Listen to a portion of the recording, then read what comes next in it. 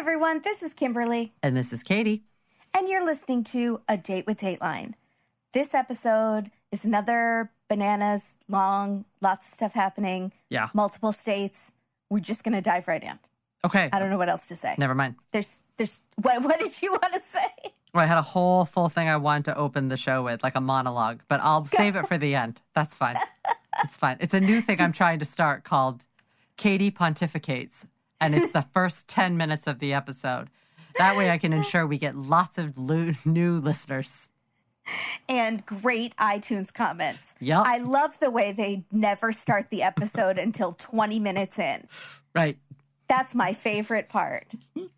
I come to listen to a murder case that I just heard about on Dateline, and instead I hear about Katie getting into a fight with a cat lady at the 99-cent store. You're Get welcome. to the story, ladies. All right. I'm here. Let's go.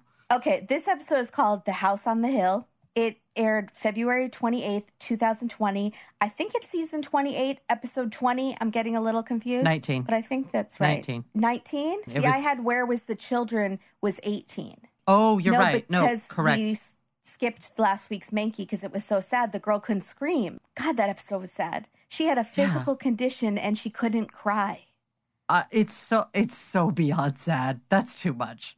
That's like... Let's not talk. We can't talk about it. Move on.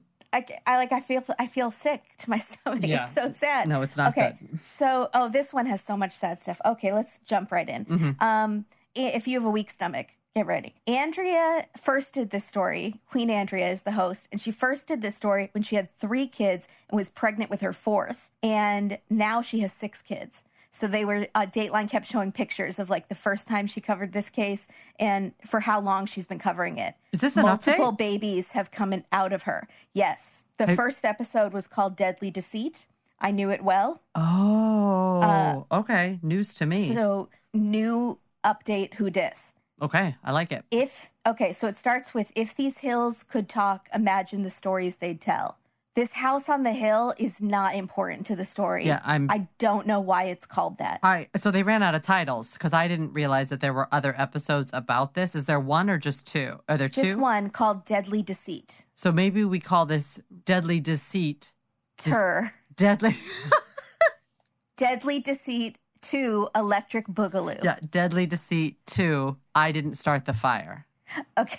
Is that good? All right. Yeah, it's great. Perfect. So on New Year's Day in 1991, we're taking our time machine back. Mm-hmm. A woman was trapped in a burning house. And Andrea is traveling with the volunteer firefighter. I love when she travels in a car.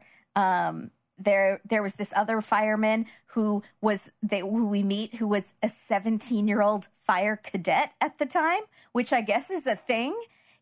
What? Are we sending 17-year-old little babies into fires? Well, he said his dad was like chief, right? Or something like that. So and they have a cadet program. That's pretty cool. It's probably like one a kid every couple of years. I hope. I was like, don't let this precious baby boy run into a fire. But how great is that? Timmy, go inside. He's not. He's in the truck doing other things like helping people out, getting people water. It's like, do you need a blanket? Okay. What can I do? Yeah. But it's nice because it means you really know what you want to do, and I respect that. You know from an early age. I'm jealous of that. Yeah, I want to save people's lives. When I was 17, podcasts were nay a thought in my mother's womb.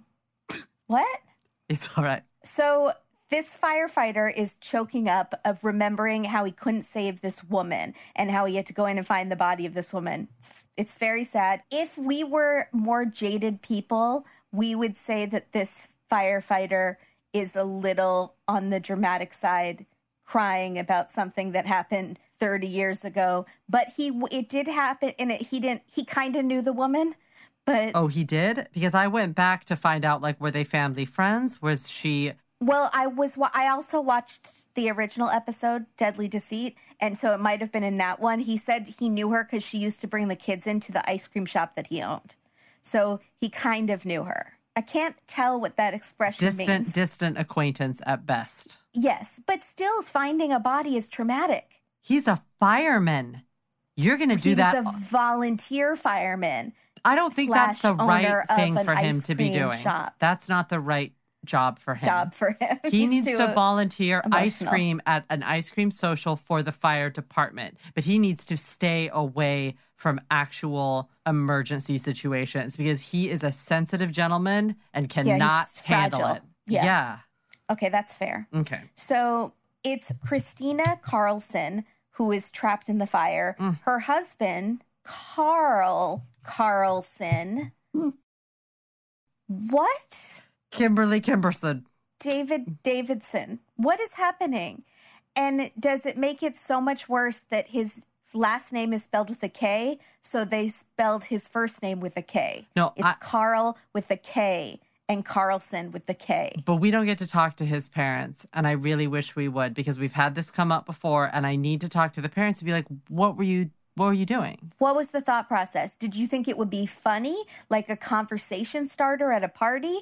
Like, oh, our kid will have anecdotes at dinner parties for years because of his name. And that was the thought process. They were always scared to go to dinner parties because they didn't know what to say. And now it probably has nothing to do with dinner parties. I don't know why I think it does. I'm more thinking it was a vengeful act on behalf of the mother who had a difficult, 36-hour labor with Carl Carlson and is like, no, I don't care. Carl Carlson. Just Carl. Just name him Carl. I don't even care. She was all drowsy and the nurse was like, what's the name for the birth certificate? Carl. Son. With a K. My son Carlson. The Carlson son. And that became Carlson. Could be. Maybe. So the husband, he got out and he got the kids out. Thank God.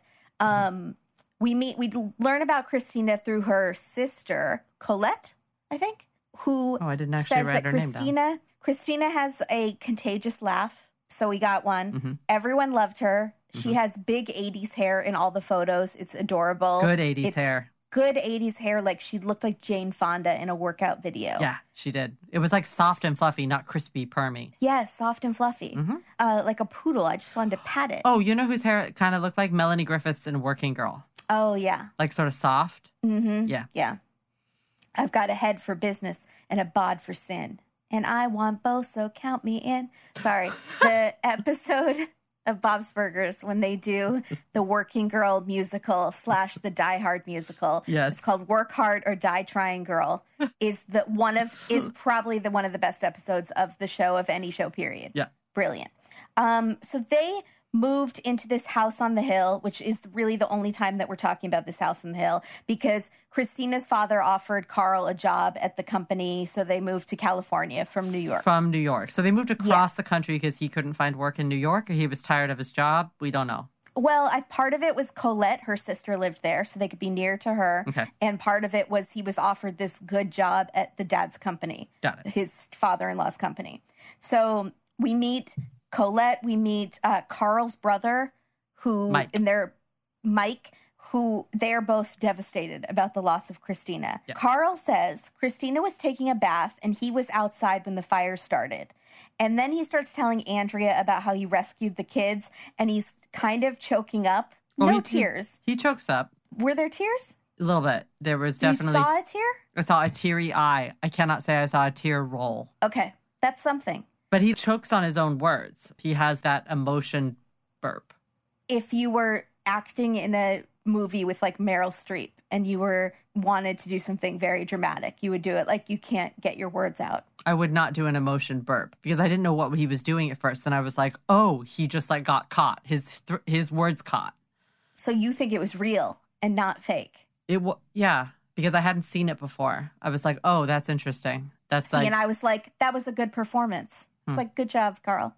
Okay. I'll be willing to possibly see that it could be fake. It could be. I don't know what his intentions are at this point regarding the vis-a-vis the children. But that's true. Oh, we should also, did you say that there were three? 3 little kids. Was Levi little at that point? Yeah, they're all younger than 7, I think they said. Oh, okay. So, I didn't catch that. All right. As he's choking up, they keep cutting to Andrea, who is kind of not having it. She's giving him a bit of the death stare. She's the ice queen. She is the ice queen at this moment. She's brilliant in this episode. Yeah. So he couldn't get to Christina in time, and she died. She was trapped in the bathroom. 4 days after the fire, he just doesn't know what to do with these children, and the house is demolished. It's completely incinerated. So he takes the kids, and he goes back to his hometown in New York. Now, the insurance company sends this purple sweater guy, who I liked, because he had a great purple sweater on. What's his name? I'll get it. I think I wrote it down. Oh, Kent. There were a couple of fire people in this that I did not catch all their names, and I didn't know why they were like showing. 15 extraneous people in this episode. There were, and I don't know why they were showing so many, and it makes a lot more sense now that I know that there was a previous episode that maybe these people were featured more in, because the story wasn't quite as big. So yeah, no, that makes sense. All right. Well, and interestingly enough, the first episode was 1 hour, so now they've expanded it to a 2 hour. So maybe, but it seemed mostly the same when I was watching. How many crimes are we getting in the first episode? 2? No trial. We're getting up to the trial. I understand. Okay, so the update of this is really the trial. And do we get interviews with Carl in the first? Is the interview with Carl new? I don't believe so. I think that's new. As well as his tight and right. I'll get to the beard. I have so many thoughts about the facial hair. Okay, so the purple sweater guy, it works for the insurance company. And so he goes to investigate the fire, and he smells kerosene. Carl had said that the pets knocked over a can of kerosene, which was inside the house that small children live in. Couple questions. And a family's living in. Yeah. There's like a can of kerosene, and then the pets knocked it over. You lived in Virginia. In Virginia, because I'm assuming you light more fires in Virginia, did you have like a can, like an oil can? Is it like oil can? Is it the... Yeah, in the bedroom. You keep it in the bedroom. You keep it in the kitchen. You keep it in the bathroom. Oh, everywhere. Okay, so because... Under the bed, you keep kerosene at all because places. You live as an Amish person does and do not have electricity. So everything is lamps. Yes, it's all lamps. Kerosene lamps too, to boot. Yeah. No, you keep it in the garage or next to the fire pit outside, maybe, but you'd probably put it in the shed. Like, there's sheds. And like in a metal cupboard. Yeah, exactly. Why is it just outside on the floor where a pet can tip it over? Okay, and you have children? I don't understand. Okay, so Kent, purple sweater, thinks that it's suspicious. Yeah. But his company tells him to move on, basically because they can't afford to fly Kent to New York to interview Carl. They're like, we don't have that in our budget. We would rather just pay out the $100,000 than get you on Delta to go across the country, round trip. We want our bagel Wednesdays in the office. So no, Kent, you don't get a free trip to California and to New York. No. Kent. So Carl is in New York, and he's saying, he's talking to Andrea, and he's like, what am I supposed to do with these children, basically? I have these children foisted upon me by my wife dying in a fire. It's really sad. Yeah. But he's like, what do I do with these children? I'm not the mom. I'm the dad. She's the caretaker. She's the homemaker. What am I supposed to do? Like, I don't know how to braid hair. I don't know nothing about braids, was the direct quote. I can't take them to register for school and get them shots.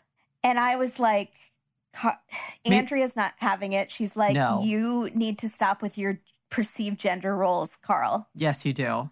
And learn how to do a ponytail. Does he maybe not drive and like doesn't have good motor skills, so he can't braid and then also can't drive? Because that would require, how am I going to get them to shots? I don't know nothing about talking on no phone. What is he talking? What's wrong with him? I don't know. If you had maybe been more involved parent earlier, you would maybe know more about your children. But he was working hard to provide. Whatever your gender role is in your family, that's up to you guys. Whatever works for you. But why? More traditional or less traditional. But you can do it. Yeah, I'm not going to give you that much sympathy about the braiding of the hair. Here's the problem. We all saw Mr. Mom, and he pulled it off. Here's the thing that I have about the braiding of the hair. They must have been really complicated braids, because the first thing he goes for is braids. He doesn't say shots. He doesn't say register for school. He doesn't say like, what do I do when the girls get their periods and I've got to figure that out. He literally goes for braids. My biggest concern in raising these children are the braids. What is that weird braid you had where it's all on one side and then nothing on the other? I don't know how to do that one. But exactly. So he's probably thinking that's what they're going to want, all these really complicated braids. And the internet will not provide that for him in 1991. So exactly. Yeah, I don't know. It's a braid crisis. Yeah. So in the original Dateline, I have to say, they gave us, this was the only difference I noticed. They give us a Mark Twain Alamo type fact where they say that the town that he moves back to in New York is the town that was modeled after in It's a Wonderful Life. And so they show the town and then they go to black and white and they show a clip of the movie with him like yelling at the angel about like, what am I supposed to do with my life? I can't remember what he's saying. And then it fades back to color as Andrea's talking to the camera. So for a split second, Andrea is in black and white. Very and then cool. Fades to color. And it is so dramatic and glorious. They had fun with that. Who's that? They did, and then it was cut in this 2-hour episode. Well, that's a shame. Who cut that? Somebody worked very hard on that little montage, and it was appreciated. Justin, but he doesn't work for NBC anymore. Remember? Poor Justin. He got fired from the last snafu. Oh, God, poor Justin. I forgot what the snafu was. He stole someone's lean cuisine. No, it was something with lasers. They tried to do something like a few months ago, and it wasn't a hit. It was just... Yeah. It wasn't the one with the models of the cars driving on the street. It was that one. Yes, it was that one. And it just wasn't... That was an epic fail, I hate to say it. It wasn't Dateline standard. So Justin got let go. We didn't need that footage to show us what it would look like if a car pulled up in front of a house. Okay, don't harp on it. We have imaginations. Say you're sorry. Don't harp on it. I'm so sorry, Dateline. I really appreciate the effort. But we understand that Justin just wasn't working out. Yeah. No, I mean, people change. People grow apart. So, so Carl meets Cindy, and he tells her, I have children, and I don't know how to braid their hair. Will you be my wife, basically? Where do you meet her? Line dancing? Yeah, something like that. And this is in 1992, so this is like the following year. How soon is too soon to go line dancing after your wife burns up in a fire? We've seen 2 months. In our most recent Patreon, we saw a 2-monther. But not like what this is, where you're like, you're going to get married because you need someone to braid your daughter's hair. Can you do a French braid? Sold. Here's a ring. Sold. Here's a ring. I've been carrying it in my pocket. Yeah. So waiting for the right girl that can do a fishtail. Although I'm going to say this, I really like Cindy, and I hope you do too. Okay. Cindy's great. Yeah. So he tells her the weirdest part about this conversation, how Cindy's telling Andrea how she fell for Carl. First of all, Cindy did not think that she could have children. And so she loved the idea of an instant family. Aww. So yeah, it's very sweet. But then she says, well, Carl told me how his family was into horses, like raising horses. And Andrea says, he told you that on the first night? And I didn't understand the implication. Is that like a super personal thing to tell someone on the first night? That you have money, right? So it's like he put his wealth out there the first night because you had. But I don't think they have a ton of money. I think they had a decent amount of money. Yeah, I think maybe though Andrea it was might bragging. Yeah, maybe he's got these special Belgian horses.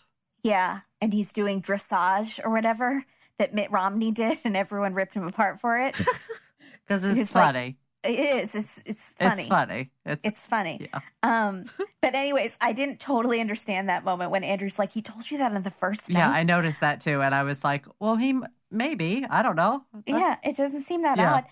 So they build a life together in a farmhouse. And then she gets pregnant, which is like a miracle because she didn't think she could. So there are now 4 kids. So there's the first 3 that are Christina's, and including Levi, the son. And then the 4th child, Alex, is another son, and that's Cindy's, the new mommy. But she is not Levi's mom. Christina is not Levi's mom, correct? Yeah. Okay. Whose mom would she be? I'm going to tell you why I got confused on that. it's a sentence that Carl says later that really confused me. And I was like, wait, who does Levi belong to? Later, he says the death of Katie and the other girl's mom. And he only mentions the two girls. Now I'm thinking it's for other reasons. But at the time, like when I heard it, I was like, oh, wait, so who does Levi? No, yeah. Because they got married quickly and she got pregnant right away. And that's Levi. Got it. All right. That's Levi. I'm all caught up. I'm here. Okay. I'm here with it. This is like Where Are the Children Part 2. So it's I'm my not mom that has bad. listened to the first part of Where Are the Children 4 times now. Our recap, and she's still trying to figure out who everyone is. Did we fail? Does that mean we failed? We tried so hard to explain it to people, but they're making charts and they're listening upwards of 3 or 4 times just to understand. I'm sorry, we did our best. Should that have been a 2-parter? I feel like we should have made that a 2-part. It probably should have been a 2-parter. Sorry, guys. Sorry about that. We failed. So we meet the precious, now a teenager, Alex, Cindy's biological son. The opposite of a bag of wieners. He's a so very good cute. boy. Yeah, a good boy, the opposite of bag of wieners. So their family is raising these horses and then selling them. And the family was getting along great, this new blended family, except Levi started to go through a bag of wieners phase in high school, unfortunately. And he was rebelling against his dad. He dropped out of school, and Carl was really tough on him. They would fight constantly. One night, there's a tragedy. We already had a tragedy. That's what you're thinking. Get ready for tragedy number 2. Tragedy! When the feeling's gone, it can't go on, it's tragedy! Okay, so 2002. It is 11 years after the fire. That's a long stretch. Good job, guys. Keeping it together. Mm-hmm. But one night in 2002, the barn is on fire. And The barn! The barn is on fire. It's not funny when I tell you the next sentence. No, it's not. Because I'm trying to make it okay before the next sentence because I know what's coming and I was very upset. So terrible. And really you're like, I wish upset. Dateline did not tell us. So the barn burns to the ground. Mike, the brother, rushes over because he lives nearby. And Carl is just standing there like kind of like a zombie. And he just says that the horses are still in there. There were 3 horses that burned in the fire. And I'm sick to my stomach. I can't. And this episode just gets worse for a vegetarian, I have to tell you. This episode is a disaster for me and Cindy Boxer and all the other veggies out there. So it's also bad for anyone who cares about animals. I don't that's true. particularly like burned horses. That's true. I'm not saying meat eaters are like, yes, burn all the horses. I've also never eaten a horse. I would not. That's not a meat that people eat normally. I don't think. Sometimes, I think, but rarely. I don't hear of it a lot. If you eat a lot of horse, maybe let us know, but maybe not. Okay. So his brother, Mike, says that Carl didn't seem upset. He was more like, this is just another problem I have to deal with. It's just strange. Yeah. And the very next day, the barn is leveled and the horse carcasses, they said. Carcasses are taken away. So Carl tells Cindy there was a radio on and it must have been a spark from the radio. Now, sir, the only time a radio is sparking is when Alicia Keys is on because that girl is on fire. Or oh my God. If it's a metaphorical fire. Or was your radio from 1980 and had 2 wires that are exposed and you have to rub them together to get the radio to work? Or third option, is it plugged in to an outlet with 20 other radios and a microwave?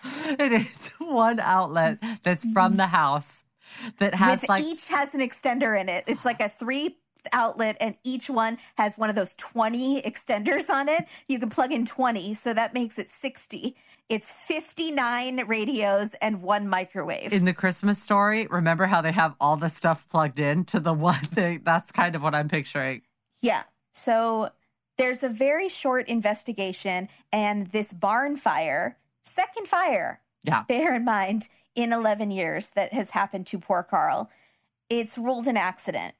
And Andrea is being very nice to Cindy, I think, and giving her kind of the easy way out and saying, well, you didn't have any reason to believe it wasn't an accident. So I thought that was nice of her. But it's also true. It is true. But of course, at home, it's easy to armchair quarterback and go, Cindy, wake up, girl. Did you do that? Because I was kind of like, if I was Cindy, I probably wouldn't Cindy didn't live through the first fire. Yeah, but she knows about the first fire. But the kids are going to be much more suspicious, right? Right. So Levi becomes very suspicious of his dad. Right. And he and Carl are screaming at each other. They get into this huge fight. And Carl, Levi gets in the truck and drives away. And Carl is chasing him down the road. Very dramatic. Yeah. One of these screaming fights. And Cindy's like, stop it, guys. Stop it. Yeah. So I don't know if she sounded like that. I'm sure she sounded much better, less shrill. So eventually, Levi separates. So he's kind of separating himself from the family for a while. He gets married and has 2 girls, but they get divorced. And Carl says that this was when Levi came back to the family as like a divorced guy with these 2 kids, messy divorce. So he comes back to the family, becomes close with Carl again. And Carl is saying how much he liked being a grandfather to these 2 little girls. Bear that in mind for later. Levi gets his act together, becomes a non-bag of wieners. Right. He gets his GED and he starts working and he's doing great and he's getting along with his dad, which makes this whole thing just a whole lot worse. So...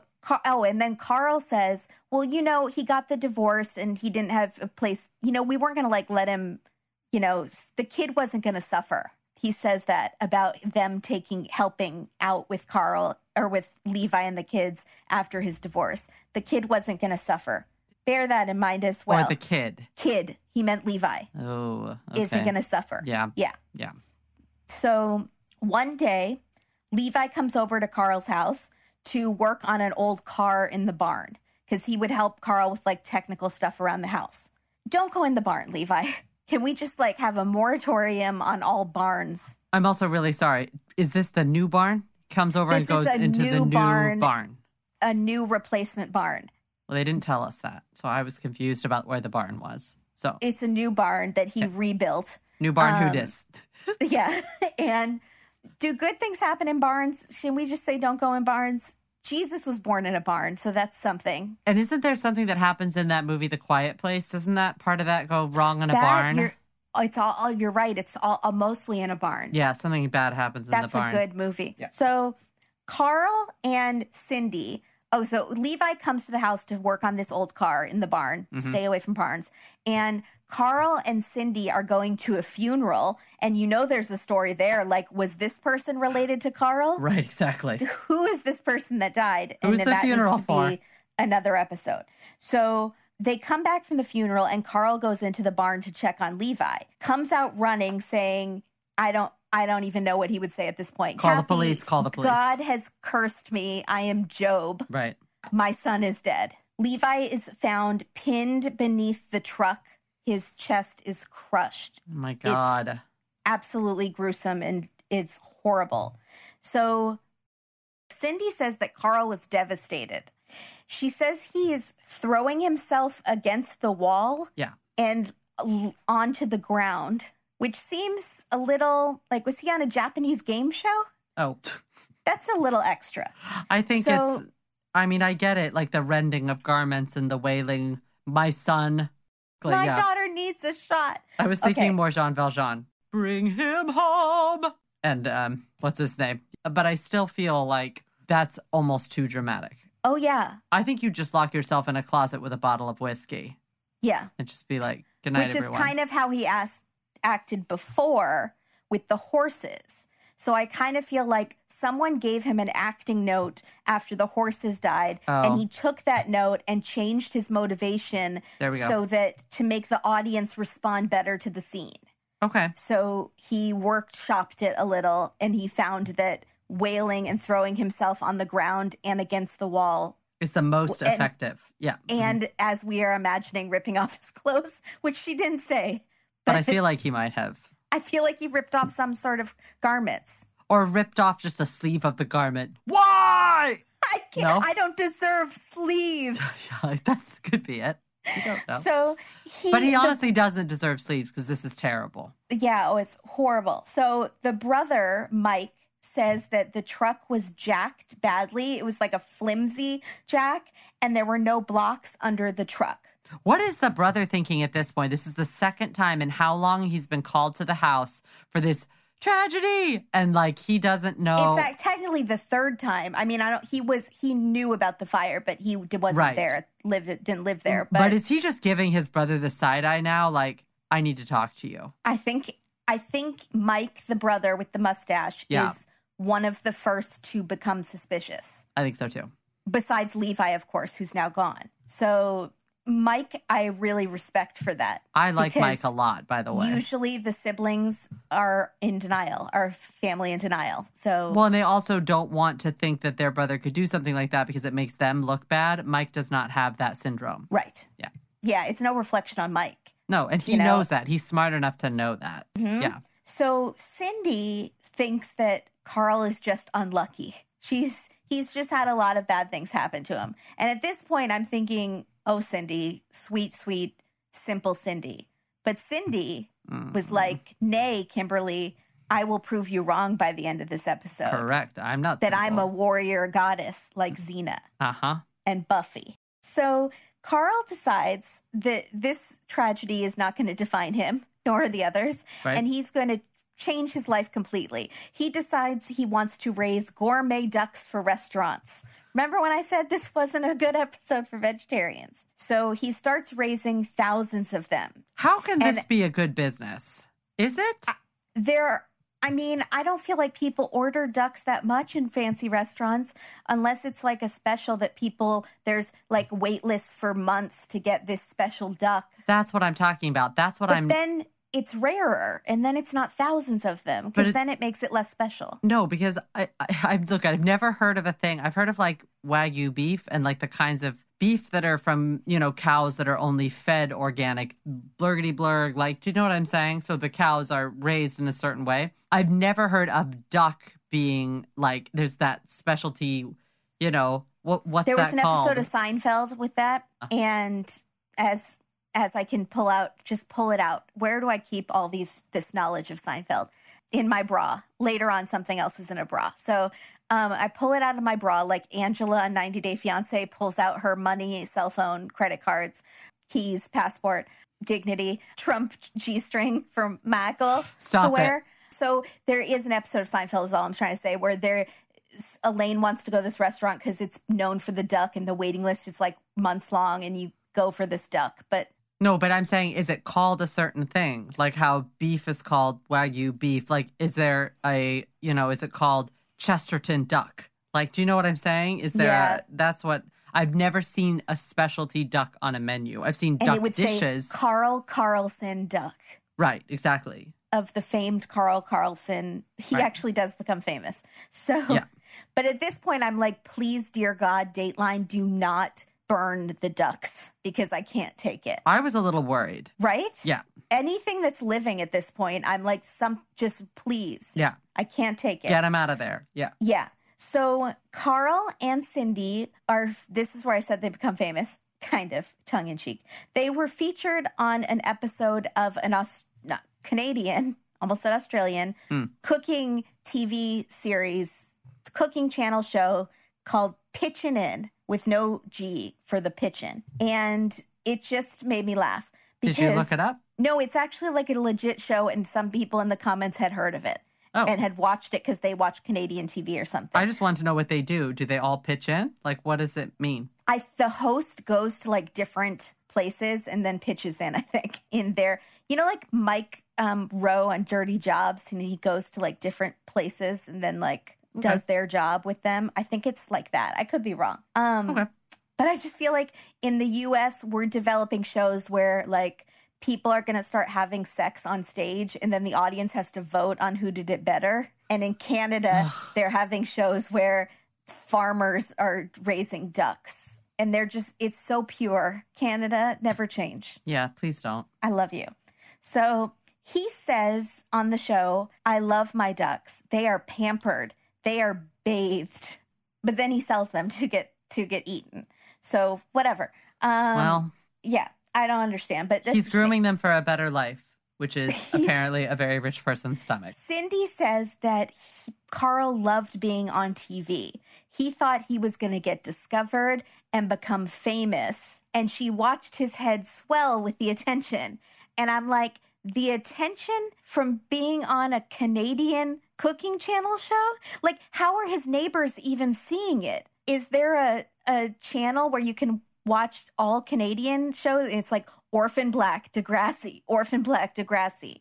How are his neighbors even knowing that he's famous unless he tapes it and then makes copies of the VHS tape, sends it around? I don't understand. Do you see what I'm saying? I see exactly what you're saying. Do we think his neighbors in rural New York Yes, I think his neighbors paying attention to Canadian channels? Sadly, and being like, Carl, I saw you. He's the one that's sending out tapes. He's the one that made a reel. He made a reel. Yeah, but it's just that episode. And maybe one time he saw like a bank robbery and he was like, the guy had a jacket on, and then they cut away. So it's like jacket interview and then the whole episode of Pitching It. But anyways, he's apparently becoming famous in his area. But I take that back, because my parents, they would call me and be like, you'll never guess the place down the street, that neighbor that we kind of know was on What Not to Wear or something. And then it's like a big deal and the neighborhood's talking about it. So I guess I can understand that. It's a Canadian show that doesn't like normally broadcast here. You have to go out searching for it. I think it's more that he thought that was going to bring more opportunities. Right, like he needed an agent now. Like he was getting a big head thinking that like not even that people were seeing it, but like this was going to lead to maybe a spin-off series called Carlson Just Quackers. Just Ducking It. I don't know. Duck! Exclamation point. Getting ducky with it. Right. And was this around the time of Duck Dynasty? Did he think he could somehow be involved in that? I have a feeling that this had a lot to do with Duck Dynasty, but I don't know exactly what happened. Our Duck Dynasty, they're not involved with ducks. No, they are. They are duck callers. They designed like a call that sounds like ducks. And a lot of clothing. And camo. Right. And then clothing. They're also I think rather homophobic, maybe racist. So they were canceled. Can we say that on the show? Canceled culture. They were canceled. Okay. A while ago. I don't know what they're up to now. I think their show is off the air. Are they all homophobic? Isn't there like 25 of them? Yeah, I don't know. Maybe just one of them said something and ruined it for all of them. I'm not sure. So we can't make a blanket statement because we don't know. No, that's what I'm saying. I'm saying I don't know. And we don't know if something was misconstrued or they actually are terrible people with terrible beliefs. Cancel culture is very quick to judge. I feel like you're going to get a lot of letters of people telling you why Duck Dynasty is really bad. I want to know, because I'm sure I won't like it, because I think at least one of them said some bad things. Okay. So as Carl's head is getting famous and he's like, I guess, calling managers in New York, like, I want to audition for a Broadway show? I don't know. So at the same time as Carl is rising, Cindy is falling. She's becoming very unhappy. She's drinking a lot. She's having what she calls feelings or attacks every few months where she gets queasy thinking about Levi's death. The way she describes it is so interesting. It's like how you describe being in a funk or having a touch of the vapors. Like it's a condition, but it's really just her intuition. Her intuition is just like screaming to come out, and she just needs to listen to it. Correct. So poor Cindy convinces herself that she's just being paranoid, and then she forgets about it for a few more months, but then something like triggers it, and she starts feeling that feeling again. Mm-hmm. So meanwhile, brother Mike, mustache, also suspicious. The night that Levi died at the hospital, Mike walked into the room where the body was, and Carl said, "How do I explain this?" Which is a strange thing to say, because it's like, to whom? To the family? How do you explain this to family? It's almost like he left... To God? No, you're right, because it's almost like he left off the most important part of this sentence, which is, how do I explain this to his sisters? That's the next part of the sentence. Or he's trying to say, how am I to understand this? Right, correct. Or he really means, how am I to explain this to the insurance adjusters that are coming tomorrow? There we go. That's... Yeah. So Cindy, meanwhile, she's becoming physically ill. She even goes to the doctor and says, I think I have acid reflux. And he's like, no, you're married to a psychopath. But those two diagnoses often get mistaken for each other. There we go. So it is now 2011. It's been 3 years since Levi's death. And Cindy's been kind of suffering and suspicious this whole time. She's still thinking about it. She confides in some friends. She calls a private investigator. Cindy, you got to be careful, girl, or you're going to the barn. And we know what that means now. She's still living with him at this point? She's fully still living, still married, I see. And also seeking the help of a private investigator. Be careful, girl. It's going to be barn time. So Steve Brown, the investigator. That's not his real name. One of many investigators. No, but that's not his real name. Steve Brown? Right. Sounds like a football guy. They're calling him. He goes by Steve Brown. Oh, it's an alias. We won't say his real name on Dateline. I see. They do show his face, though. So they do.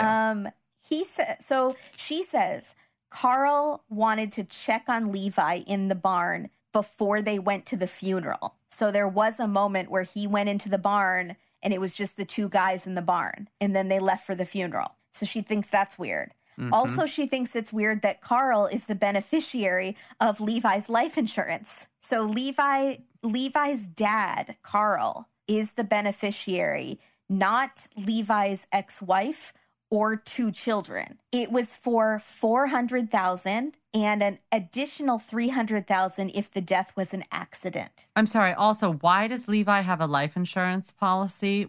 Is he just doing odd jobs around town? Yeah. But he has kids now, so I think a lot of parents get life insurance, but they usually make their children the beneficiary. So I guess we'll get to it, but Carl says he's going to watch the money for the girls and then give it to them when they turn 18 or something. So Steve Brown wants to talk to Carl, but doesn't want Cindy to get in any trouble because you're in danger, girl. So he goes undercover as someone interested in Carl's duck business. That seems smart. I like it. Very smart because Carl loves to talk about Carl. Yeah. So all you have to do is ask him questions and he will not shut up. So Steve eventually becomes his friend. He works his way in.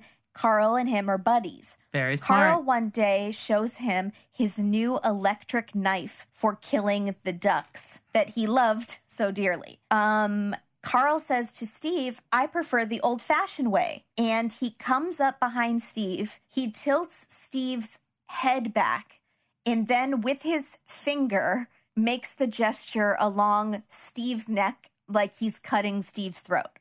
He's just an old-fashioned guy.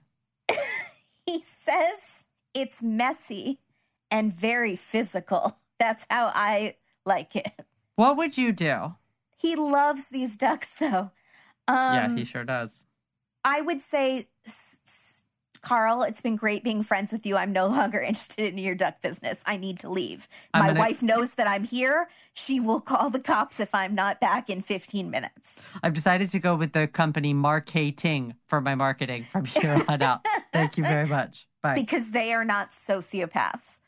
I think. So Steve is so creeped out by this gesture. Also, it's weird. I'm not trying to be like, toxic masculinity or anything, but it's kind of weird for one guy who's just getting to know a guy to physically tilt a guy's head back and then with his finger run it across the other guy's neck. It's threatening and it's 100% toxic masculinity. So I don't know why you don't want to say that because it's I'm not trying to say bros shouldn't hug and bros shouldn't embrace their emotions. That's not what I'm trying to say. This is a power move of someone trying to show that they are in control and look at how great it's not great. No, it's not great. And so Steve is so creeped out that he says, we're still talking about ducks here, aren't we? That's clever, though. He tries to laugh it off. There you go. Good for you, Steve, while he peed his pants. Yeah. So Steve is debating whether or not he has enough to go to the police, but he doesn't really have anything to go to the police. Nothing that Cindy didn't already have. All he has is that Carl's creepy. Yeah, that he's creepier than we all thought. Yeah. The only thing he's gained from this is a great new bromance with Carl. And that's what he'll take away from this experience, I guess. Friends forever, BFFs. So before Steve can go to the police, there's a friend or a cousin. I thought they said friend in this one, and then they said cousin in the original episode. So I was unsure. She's a friend/cousin of Cindy. Cindy had confided in her about her fears. They actually don't say friend at all. They say person. Oh, interesting. They say another person Cindy had confided in. Okay. So cousin, let's go with. There we go. All right. I wonder why we can't say cousin this time. See, that's intriguing. Does the cousin want to just stay out of it? I want to be out of it. Don't say cousin, because maybe she only has like 2 cousins. And they know it's not Janet. They know it's going to be Emily. Here's the thing. No, I disagree strongly, because this cousin is like the friend that gets involved in everyone's business, because she's circumventing Cindy and against her wishes going to the police. It's Denise. Like, let's call her Denise. Denise, she's calling the police. May have just sent her friend Cindy to the barn. Focus on your own marriage, Denise. Tom's been cheating on you for 6 months, and everyone in the book club knows it. Stay in your lane, Denise. I disagree. I think Denise did the right thing. I think Denise hemmed and hawed and prayed about it for a really long time and was like, I'm going to do it. And then finally had enough's enough. She was too worried about her cousin going to the barn that she was like, no. But going to the police is sending her to the barn. But you don't know that, because what she's doing, here's what she's doing. She's pushing Cindy out the door. She's been telling Cindy to leave for months. And she's like, you know what? I'm pushing your bottom like an alcoholic. We're going. I see. Okay, that makes sense. So the detective, his name is Detective Clear. He's now looking at the case. He finds out that Carl actually helped Levi sign up for this policy. No doy. Mm-hmm. That made Carl the beneficiary. How'd they find that out? Because you can find out like who a co-signer is and stuff like that. You have to have a co-signer on a policy? I think so, yeah. Interesting. Okay, go ahead. So guess how many days after Carl helped Levi get this policy? Carl helps his son get a policy in which he is the beneficiary. 17 days later, his son is crushed by a truck. That's weird. That's weird. Now, Carl had told Levi, I'll save the money for your girls for when they're older. Guess what? He never gave them any money. Of course not. Instead, Carl and, as Andrea points out, Cindy spent the money on their house and on the duck business. Mm-hmm. And at this point, I said out loud, enough with the stupid duck business. And I think my neighbor may have heard me. I was a little frustrated hearing about the duck business. I only exclaimed at one point during this episode, and I'm hoping you'll... Oh, I'm sure it was the same point. Yeah. So, and I said, hey, like that. Yeah. So the detective finds out that Carl had collected a ton of insurance policies over the years. So we have 1986. This is before the first marriage and everything. Carl's brand new Dodge catches fire. Happens all the time to brand new cars. Oh my God. Right? There was that one car that did explode a lot. That was a phone. Pinto? No. You're thinking of the Samsung. This is like from the 80s. There was like Pintos that were just exploding. No. Yeah, I swear. It was a thing. I saw it on I Love the 80s on VH1. A Pinto? Not a Pinto, though. Yeah, I think so. So his new Dodge catches fire. He gets $10,000 from the insurance company. Then there was the fire that killed the horses. First there was the fire that killed Christina. Then there was the fire that killed the horses in that first barn, and that was $115,000. But now, this is where I got a little confused, and I had a question. There was no fire insurance when Christina died. It was just a life insurance policy on Christina. Okay. Is that right? I don't know. Because I was almost thinking he got a double policy payout in that fire, the Christina fire. Interestingly enough, he would get like double if Cindy died because of the policy that he has on his current wife, Cindy, because they're business partners in their duck business. How do you know that? They said it. They said if Cindy died, he would get like a windfall of money. But he didn't get a double payout for Christina, even though she died in a fire. Did he try to? They don't go that much into that that life insurance All or right. if the fire insurance or life insurance. I mean, look, it's all bad anyways. I was just wondering, is it even worse? Like, okay. Well, that's not even making it worse. That's just like making him smarter or dumber. Yeah, like, that's true. So Carl, this is where it gets really icky. Well, it's already been icky. We're so far below we icky. We were icky at the first fire. So yeah. So Carl also had life insurance policies on Levi's 2 baby girl daughters, the 2 grandkids that he said he loved and like wanted to take care of. So what are these? Is he going to kill these 2 like children? Why He's would you killing the have ducks on these 2 little girls? I mean, we did have that. We did have parents getting life insurance on kids in an episode a few months ago, and a lot of people told me that it is fairly common, and that also you're bombarded with pamphlets at the hospital when you give birth about like getting life insurance on your baby. But why are you doing that on your baby? Just to cover a funeral cost in case they pass away? 100% for a funeral cost. But most of our listeners found it too morbid to even think about. It's really morbid to think about. So they didn't do it. But I think there were a couple that said they did it. But why does Carl have it on them? Oh, sorry to interrupt. I think one of them said that Gerber even has like a life insurance. Gerber baby stuff. That makes sense. So it's a big business having life insurance on babies, I guess. But why does the grandpa. Why does Carl the grandpa have life insurance on these children? No one knows. All right. So Cindy finally decides she has to get away. Get away. And she packs up her stuff, collects her son, Alex, and their dogs. Thank God someone is looking out for the animals. Finally, she gets the dogs out of the house and she moves to a hotel. Yeah. Good for you, Cindy. You're doing amazing, sweetie. Who are the little girls living with? No, Levi's little girls are with the mom. Okay. With the mom, yeah. Right. All right. So now here's where Cindy has watched a Dateline. And all hell's going to break loose. I wrote Cindy Goes Dateline. It's great. Cindy Goes Dateline. Apparently she saw a Dateline where a woman was recording her mother to try to get her mother to confess to something. And so Cindy decides, I'm going to record Carl. But I was like, what episode was that? I can't think of it. I can think of daughters recording their fathers. I can think of a father and daughter being recorded by the police. I cannot think of a daughter recording her mother. If anyone knows what episode that is, I will send you a Date with Dateline sticker and a hearty handshake. I think you're going to need to up that prize. A mug. No mugs because of the breaking. No, I got boxes. I fixed the issue.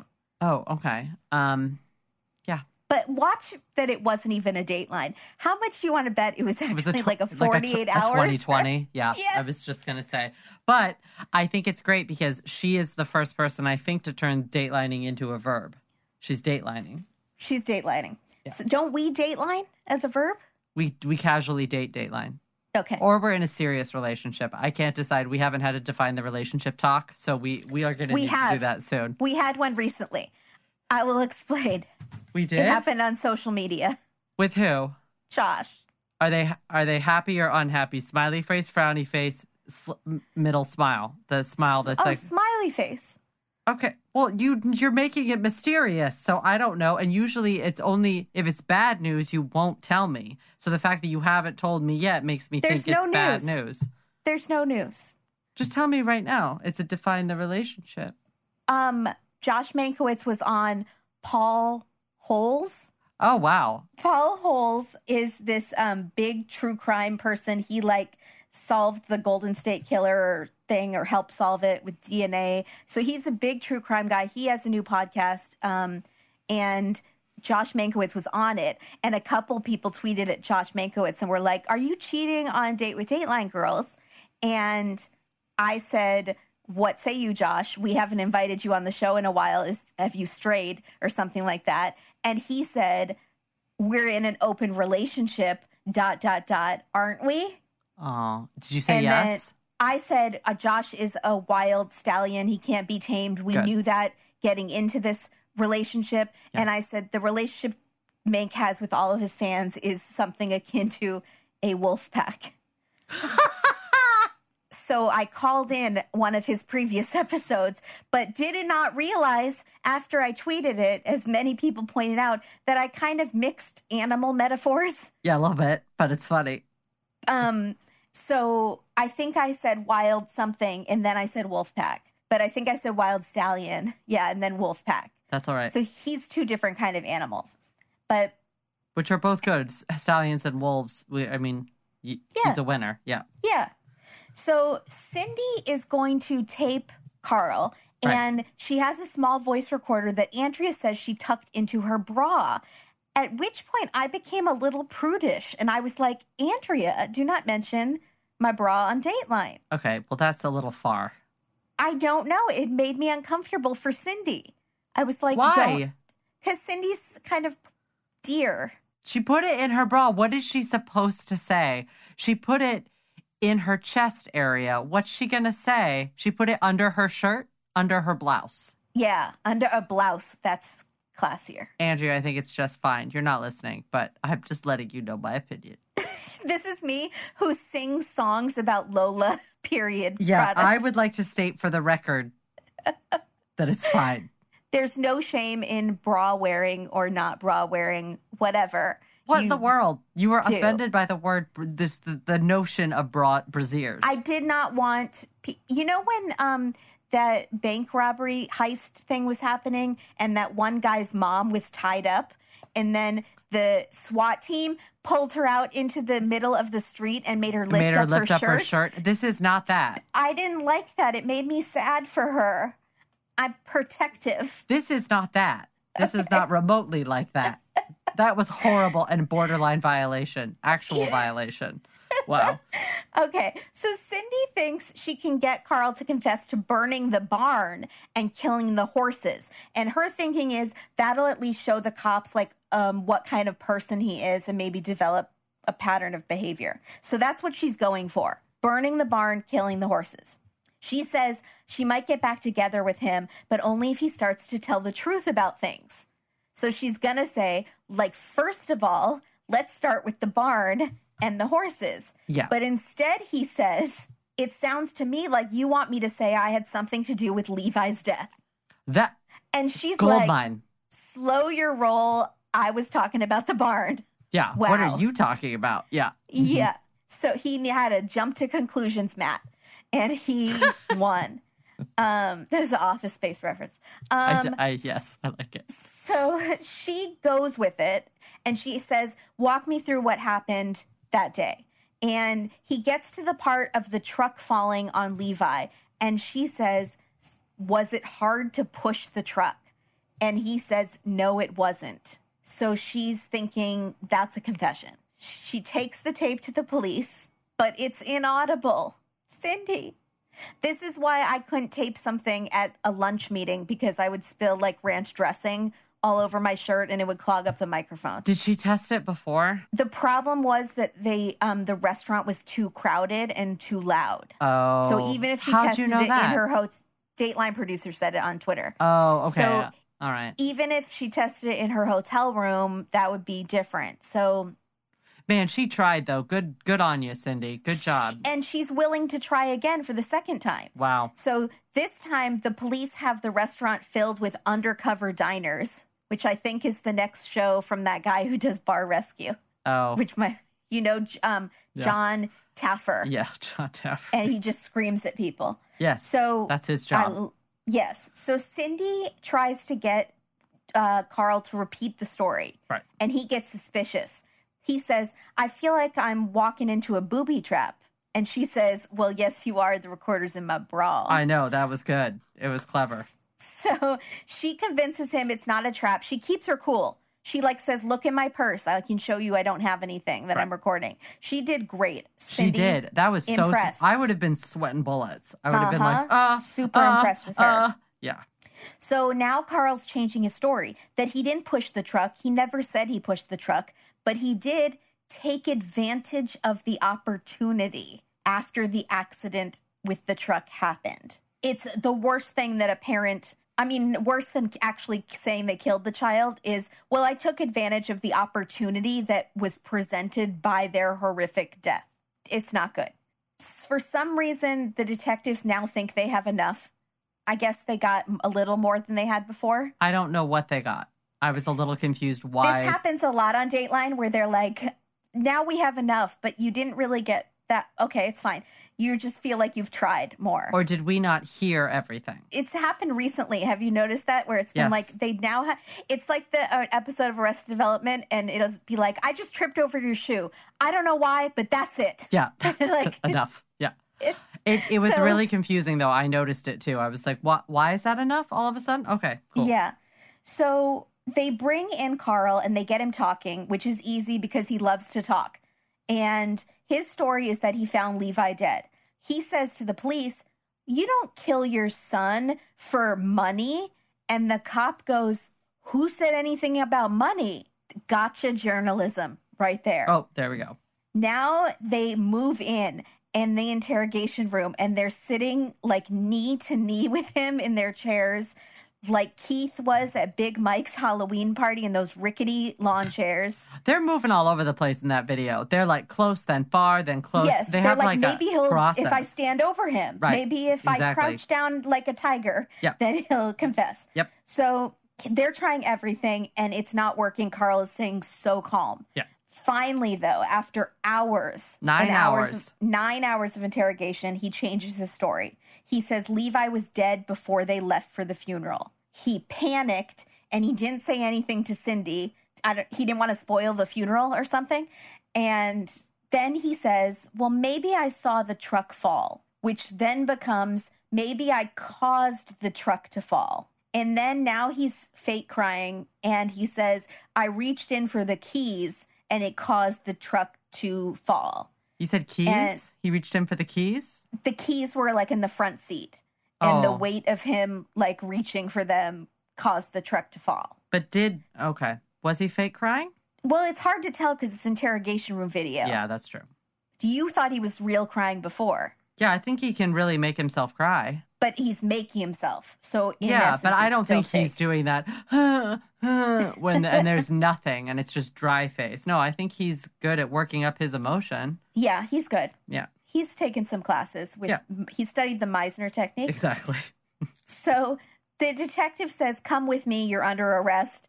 I think you knew that was coming, which I found hilarious. Yeah, that was pretty good. I think you knew that was coming. So they're about to go to trial.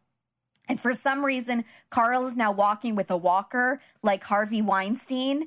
And no one feels bad for you, Carl. No one feels bad for you, Harvey and Carl, sorry. I think he's walking on a walker to support, if I may say, his giant cojones for attempting all of these insurance frauds with 2 fires, 2 barn situations. Who else would even have the gall to try that? Lord, give me the confidence of a mediocre white man. I can't. But here's the thing. I think they do let us know that, I mean, he has had multiple back surgeries. So he very well could need the walker at this point after sleeping in like the kind of conditions he has to in jail. But again, it looks like a ploy. So even if he does need it, you need to not use it, man, because it makes you look worse. It does.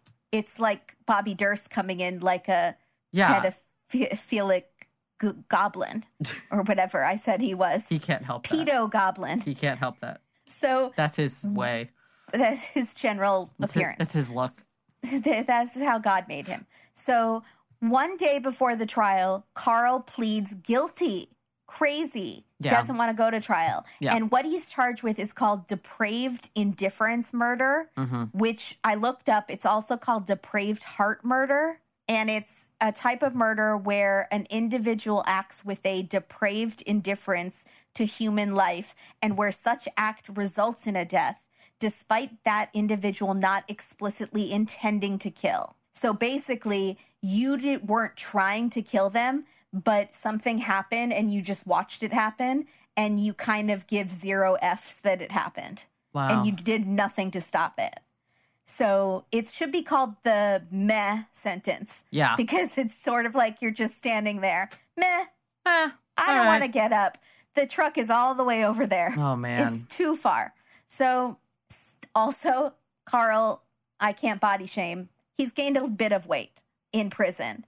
But he's feeling himself because in these still photos of the hearing or the sentencing, he's doing like really bad catalog modeling. He's smirking up and like squinting his eyes like he's trying really hard to think. And then at one point, he puts his hand up like this, like thinker pose, looking up at his lawyer, pondering. And then there's another one where he's doing like a full-on smirk. Oh, no. He's like feeling himself, and he wants the photographer to get all of these poses. Like he's smizing. I don't like that. I don't like that. They're the most punchable expressions I have seen in a court in a long time. Gross. Especially the fake thinker pose. That Gross. got me. Yeah. So his brother, Mike, thinks now that Carl is a full-on sociopath. Yeah. Which is great. Go, Mike. The daughter, Erin, we didn't hear much about her, but this is like Levi's sister. Right. And she's now grown up. She and Colette, Christina's sister in California, they want the police to now look into Christina's death. The sheriff gives this press conference saying he confessed, it's depraved indifference. The ball's in your court, California, basically. Crazy. He like that was drops nuts. the mic. He like challenges them to like a Yo Mama contest. He's basically like saying, he says, in case you guys were waiting to see what would happen, we did it, and now it's your turn. Yeah. Yeah. Good luck. It's your turn. That was great. I loved it. He like publicly calls them out, like, show us what you got. I almost thought he was going to be like, you Hollywood liberals, get your, stop practicing voodoo with Tom Cruise and John Travolta and, do some justice. Do something about this. Yeah. Yeah. So one of the detectives who's studying Christina's case, even though he's in New York, he was like studying the whole essence of Carl, basically. So he was supposed to be studying Levi's death, but it led him to the Christina stuff. So he has all these files on Christina. So he gives them all to the cops in California, and he offers to stay on the case. So it's like bi-coastal happenings. That's amazing. Very cool. So they bring in the original purple sweater detective, Kent, who was told years ago in 1991 to drop the case. But he's not a detective, right? He's an insurance investigator. Insurance investigator. Okay. Sorry, yes. So his company said, we don't have the money for it. So he's so excited that they're finally looking into the murder because he has had these 2 boxes about that case in his basement for like 30 years that he kept just in case they were going to reopen the case, or maybe he thought the kids would want to look into the death of their mother, or they would want it. And if he hadn't done this, they would have nothing because everything else about that case has been thrown out over the years. He basically is like, someone's going to need this someday. Snuck it in his basement. And he, unlike Carl, doesn't set his house on fire every 5 years. So he still has those boxes. Amazing. Go purple sweater. So in 2014, they charge Carl with Christina's murder. And Christina's sister is really on top of them. She's pushing to make sure they extradite him from New York because that was like a whole process, and she really pushed for it. He sits in California for 4 years until his trial began last month. This is so recent. Like, this is just so happened. recent. Yeah. Yeah. So Jeff Arnold, I've never said his name before, but he was one of the investigators from New York. He comes out for the trial, and he's so pumped to be there. He's talking to Dateline. He's like, at one point, I think he's like running across the street with coffee, like just jaunty. Like, he's so happy that they're doing this. It's like the case of his career, and it's finally happening. Everyone seems really happy. They're like, let's get this guy. They're flying in from wherever. Oh, yeah. Yes. No, let's get him. We're here. So, also pumped to be back in the courtroom is Carl, who has lost what I would call the prison 15s or the fresh meat 15s. He is strutting into prison, feeling himself. Yeah. He is toned now, and he is sans Walker because apparently prison cures your back and hip debilitating more injuries. Like in prison, you get the good heroin. So that's possible. So the prosecutor brings up Levi's death to show a pattern. And if he did this to his son, he did this to his wife. Now, what do you think? I feel like it's fine. You think they should have been able to do that? Yeah. I hate when they're not able to do that. Yeah. It drives me crazy. So there was one case where the person was arrested for an exact similar sexual assault, the exact same MO, and were also going to be charged with that like the next month. They were going to go to trial for that, and the jury couldn't find anything out about that. But that's the norm, is that you're not allowed. You have to handle this case and this evidence on its own. So I was shocked that the judge allowed it, to be honest, because I was like, wow. But he was convicted of the Levi that thing. Must like, it's be done. Is that because he pled guilty, which is right. So although I want to know everything. I feel like I understand that's also, it's prejudicial. I feel like that's also in appeals. So I'm also surprised they were able to bring it up, even though it's in appeals. He's going through appeals for that. For Levi.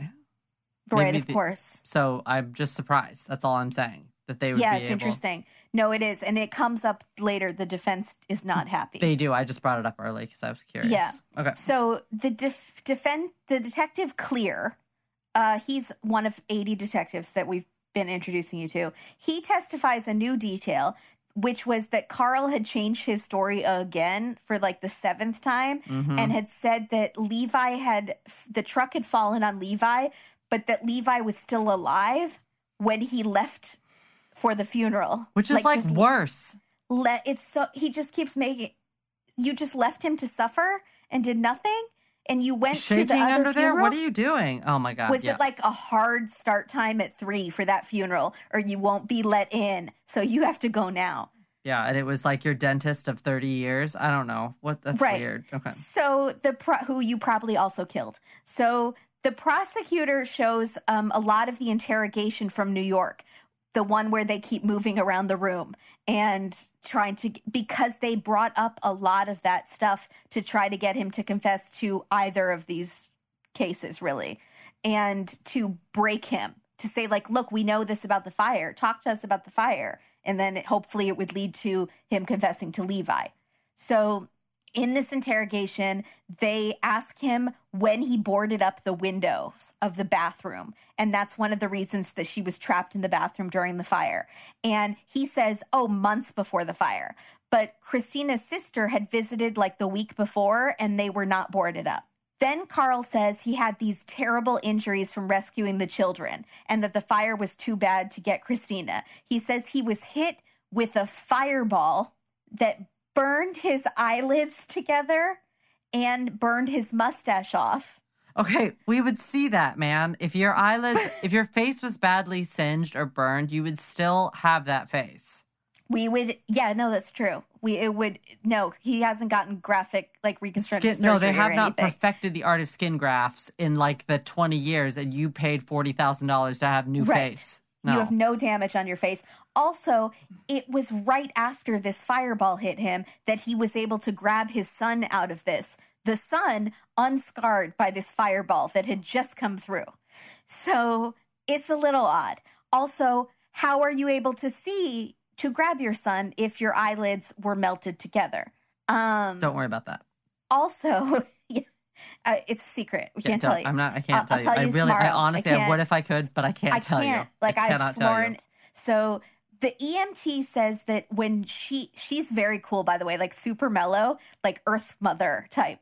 So she says he was uninjured that night. He had a few cuts and minor bruises, but nothing that required immediate treatment at all. No eyelids glued together, and that he seemed too calm and it bothered her. Yes. And then they bring in other witnesses who say he was totally uninjured and he was unconcerned.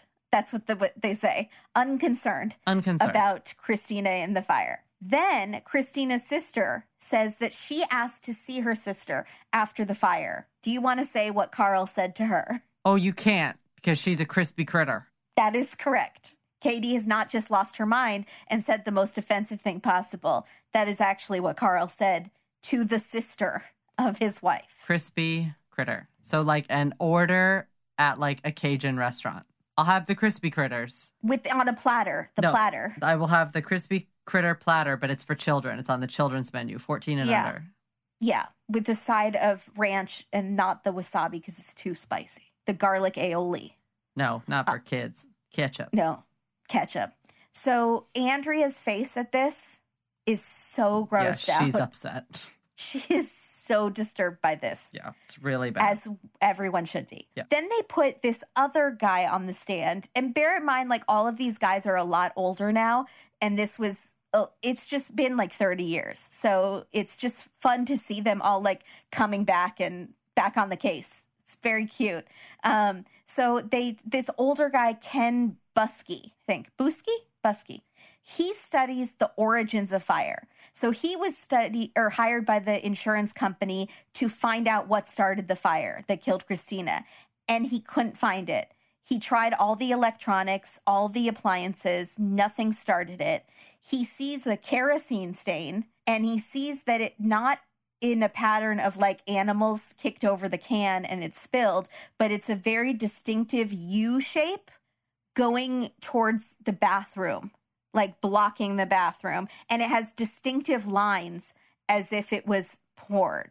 So he had told the insurance company, just like Purple Shirt Guy, but the insurance company paid Carl this was an insurance company thing, $200,000. So he did get fire insurance. There you go. That's how he got it. So maybe did he have insurance on the wife as well?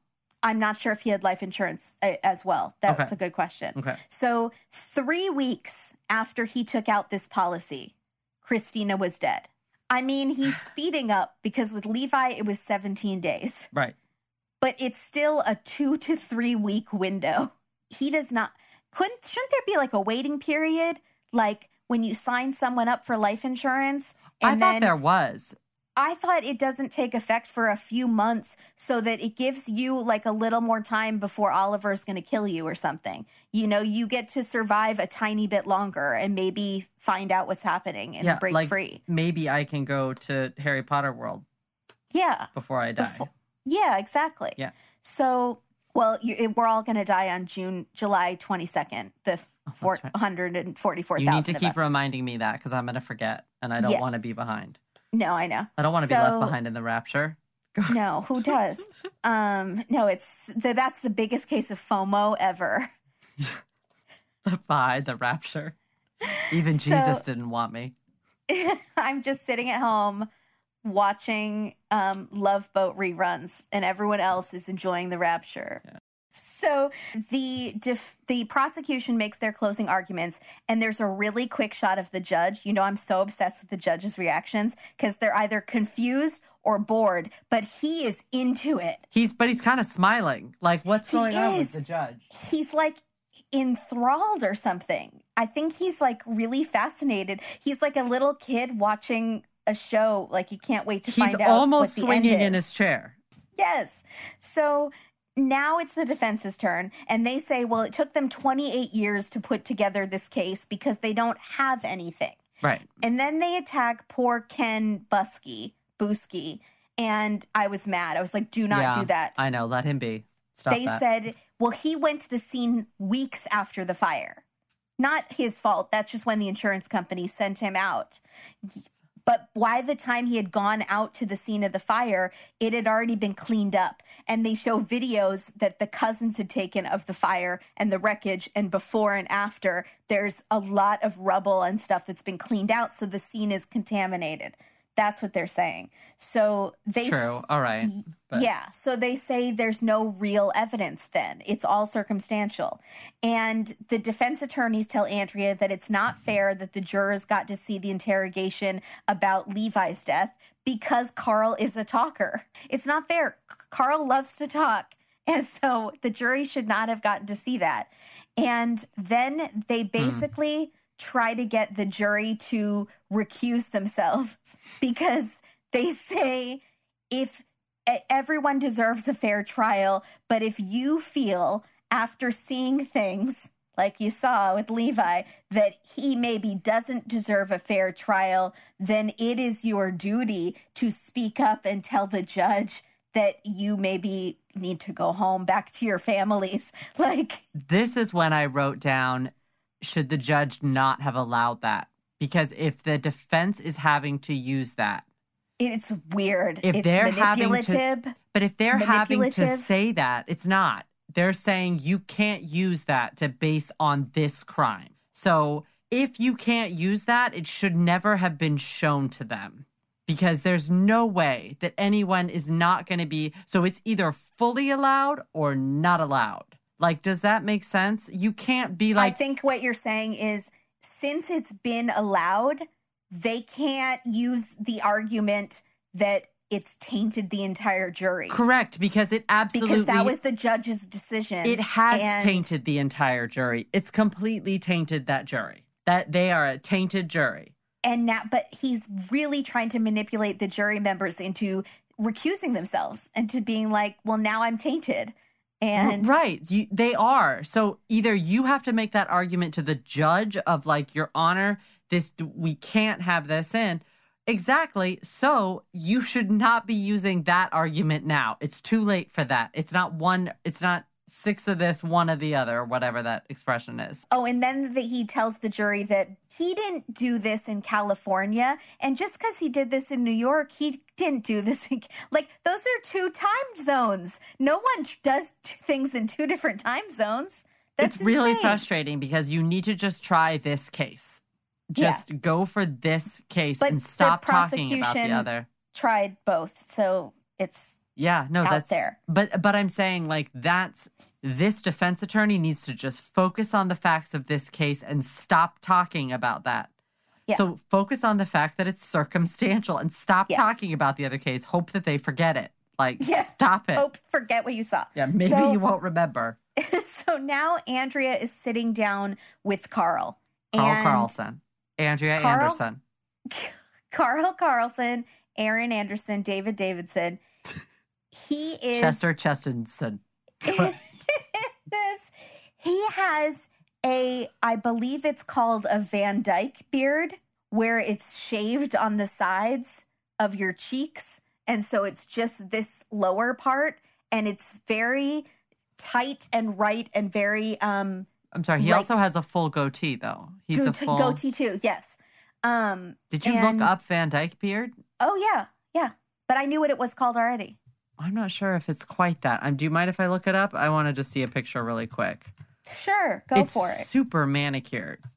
Yes, it is. Each hair has been, and that's the neatness of it gives the appearance of like a crazed millionaire who like runs a company, but he's secretly murdering people. It's that manicured. It's so manicured. And also, it's like a trim one. You can have one that's really long and pointy in the middle, like a Frenchman, but it's also can be tight and right. But then it's the fact that he has a full head of hair still, and it's like slicked back and looks like it was freshly cut. He does not look like he's in prison. Is this a fake out? Yes, he is sitting in front of a piece of artwork, and he's wearing a nice sweater, and I got very nervous. Like a merino wool sweater. A really nice, the 3-button with the collar. Okay, so Andrea is going hard at Carl. She's saying it is a really big coincidence that Christina died right after you got the policy. And we've heard from many people that you weren't upset when she died. And he says, well, I was upset, but the people who saw me upset have since died. So that's unlucky for him. And also for the people that died. Also, did he kill those people? Mm-hmm. So now we see that Andrea has been interviewing Carl during the trial while he was in prison. They tricked us. Yeah, they did. Dateline, you got me again. Yeah. Pretty sneaky, sis. Yeah. Good job. They did well. Well, I haven't been fooled in a while. Mm-hmm. Fool me twice, shame on Katie. Carl foolery. Okay, go ahead. We see him walk into the interview room with Andrea, the interview room in the prison that they've made look nice. Mm-hmm. So she's sitting down. He walks into the room. He's all smiles. Like super charmed. Charming pants on. Waving to the camera guy, just can't wait. Yep.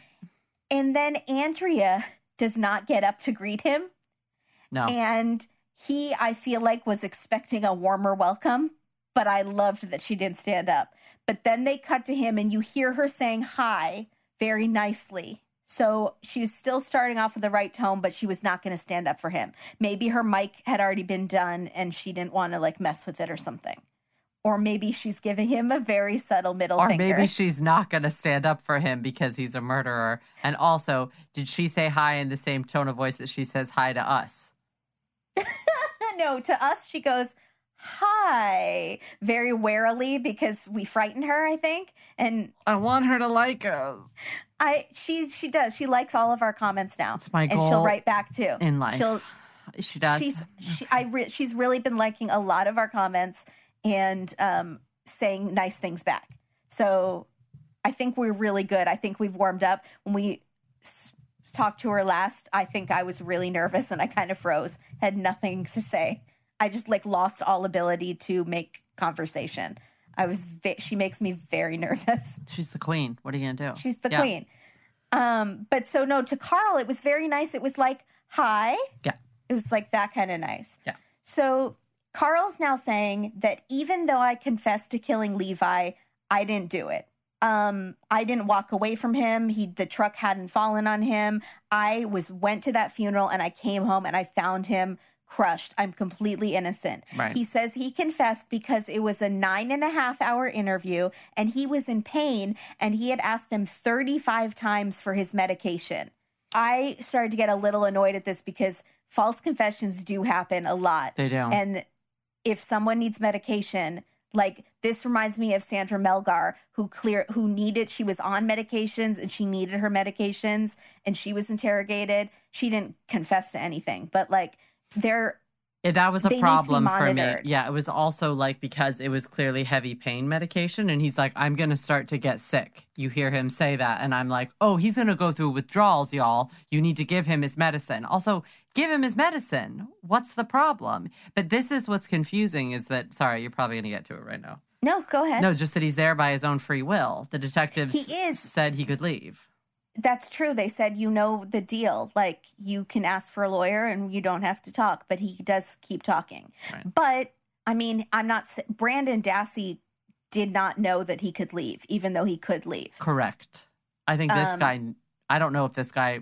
They pretty clearly said, but then it's 9 hours later. You don't maybe remember that they said you could leave and you start to feel trapped, I think. I think maybe. I'm not saying at all that this was a false confession, but the circumstances make me uncomfortable. Or they might say something like, if he says, okay, I think I'm done for the day, they might say something like, okay, well, then we're going to need you back here at 8 a.m. And he's just like, okay, let's get this done. I do not want to come back. So we don't know if that happened too. That's tricky. Ugh. Okay, go ahead. But he mentioned if he really did 35 times, he's a liar. He lies a lot about his eyelids and stuff. But it sounds to me like his lawyer went through the tape and counted the number of times he asked or referenced his medication and that he needed it. Right. Yeah. That's a problem. So 35 times, because Brendan Dassey, it was like 60 times. He said, I don't know what happened. I don't know what happened. And they just kept saying, you did it. You did it. You did it. And like, they counted the number of times and it was like 60 something. And it like makes you sick because it's like, you see how that happens. Right. Anyways, I think he's full of poop and he's a murderer, but this confession does make me uncomfortable. Mm-hmm. So then he says to Andrea... This is why I was saying so hard about that I didn't think the confession should be... That's why I'm like kind of playing devil's advocate on that point. You see that, right? Because I think it's problematic. There's some problematic stuff in this trial about the original fire, and I wanted them to go about it the right way because I think that this has the makings of being able to have a conviction thrown out. Right. Yeah, no, you're right. Okay. You're totally right. Go ahead. So then he said, Andrea's like, you confessed to killing your son because you were in this interrogation. And he says to Andrea, is this the point that got you? Yes, this is the point that got me. He says to Andrea, until you're being interrogated, lady, you have no idea. You know what, Carl? I have one thing to say to you. Andrea is a lady, and that's the only thing you're not lying about. But also... How dare you? I'm going to kick you right in the Becky's protege if you ever speak to my queen that way again. How about that? I see what he was doing, but it made me exclaim. I said, no.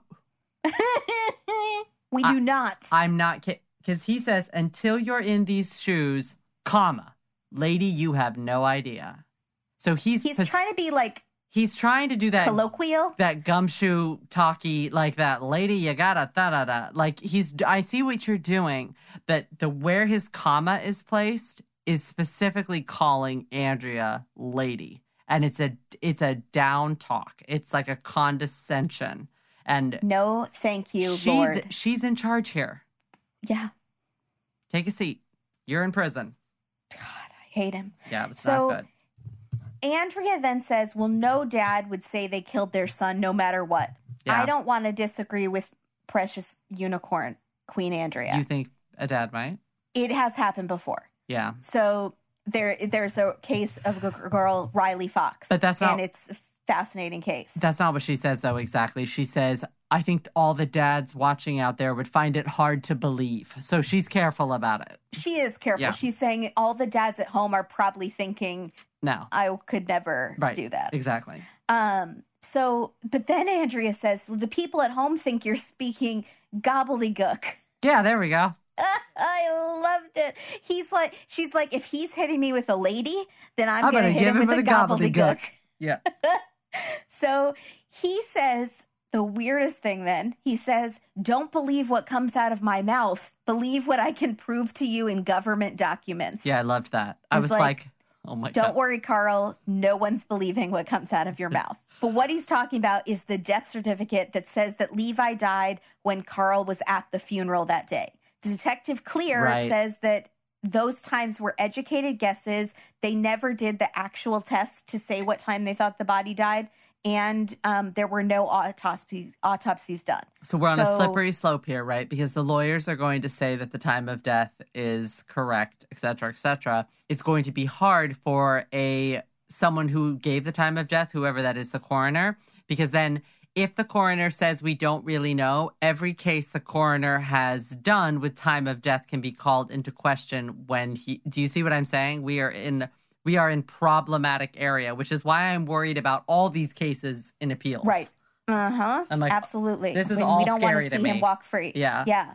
So Andrea is going at him hard. She's like, your wife and then your son and you're the beneficiary. Is that just bad luck? Is that coincidence? And he says, what would you call it? And she says, I want to hear what you have to call it. I love that. She flips it right around. Right around. Yeah. So good.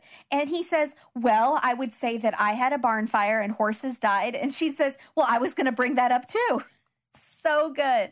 She's just like hammering him. Because he's like, I've had so many tragedies. I've had so many. You have no idea what my life is like. Like he goes on and then brings up the barn fire. And she's like, yeah, we know about that. We know about the barn fire. We're going to ask you about that. Yeah. So then she calls him out on the crispy critter comment. And he says he doesn't think he said it, but maybe with the stress that was going on. And Andrea is so good. She says, what I would hope for in this situation is that I ask that question and someone says immediately, I never said that. There's no way I would ever say such a thing. And you're saying, maybe I did say it. And he says, well, I was on Valium at the time. Hopped up on Valium. Yeah. Maybe I don't really know what I said. But Andrea's so good because she's like, I am so deeply offended because my faith in humanity would have me say that my interviewee would say, there's absolutely no way. Yeah. I said that. I know myself. I would never. And you're saying, yeah, it's possible. Like that, those words were in your vocabulary to say. So Carl's family has not stood by him. None of his kids. Wow. His brother. They're all against him. Yeah. And he feels sorry for the kids because of the trouble that the trials have caused. Like, I kind of figured he might say that. Having to fly in the press and stuff like that. Not the but deaths he didn't do all it. around them. Yeah. Not the deaths, just the troubles that the trials have caused. Of course. The jury finds him guilty. Yeah. So Christina's family finally gets justice, and next month he will be sentenced, which is very exciting. Mm-hmm. So before we go into B-roll, etc., I just want to say that this episode is dedicated to our beloved Fizz/Liz. She's been a Patropod for a long time now. Aww. She is She coined it a Patropod, and I'm going to let her have that one. Absolutely. Begrudgingly. But she's doing amazing right now. She's still working hard to free her mom, Sandra Melgar. And she actually has these really exciting prospects that she's doing in her life, like very exciting. We're also going to do a lunch very soon. We're planning a lunch, the three of us. Can't wait. So I just want to say thank you. We love you. She's my hero. She's awesome. Thank you, Fizz. And we love you, Fizzy. Also, your name is Liz, and I do know that. Also, Katie has had a banner week. She spoke at a conference about technology and podcasting, and she was on These Are Their Stories and crushed it. No. So, bravo. You can't edit this part out. Okay, that's a good Do you know what I'm thinking of? Do you remember that part when Chip in The Office is mad because Danny Cordray comes in? Yeah. And Pam is like, you know I have a child with you, right? I have a child and with goes, you. And he's like, nah. Like nah. that sound, that's Yes. maybe my favorite Jim moment in The Office. It's just like, it's really fun. Because and he's you get twiddling with his wedding ring at the same time. He's kind of like, it means nothing that we have a child. Yeah. I'm super jealous. It's really so funny. good. That's the sound. I love it. Yeah. So B-roll bonanza. We have Cindy looking through photo albums with her little doggy, which someone on Twitter was like, you upgraded, Cindy. That way dog is way better than Carl. There's a shot of Cindy on the phone, pretending to be on the phone for her B-roll. So she's pretending to talk on the phone. And then the camera sneaks by her really low and peers over at her over this like wall partition thing, like a countertop. It's like the camera's spying on her. The camera is moving, like walking towards her. It's the weirdest B-roll. It's like a day in the life. That's weird. I don't know about that. So funny. It's like she's on The Real World or something, and they're trying to capture her having a very private conversation. It's so funny. Did you not notice that we had almost every single interviewed person in the show a car shot with them? Almost every single one. I would say maybe there's two that we don't have. Anyone that was either in law enforcement and or fire had a car. in a vehicle and at then some point. Cindy was in a car multiple times.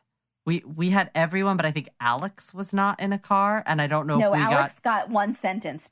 The sister is not in a car. Colette is not in a car. The sister walks, right. I believe, in her B-roll.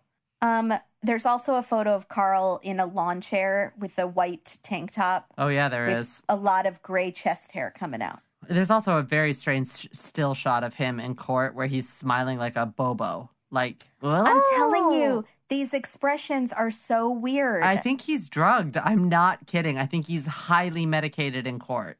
Highly medicated. Trying to get a manager still and trying to show his range. I don't know.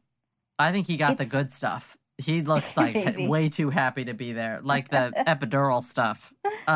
Okay, so let's do. What else do you have? Any other side pieces besides titles? Brand's unhappy being on Dateline. Barnes.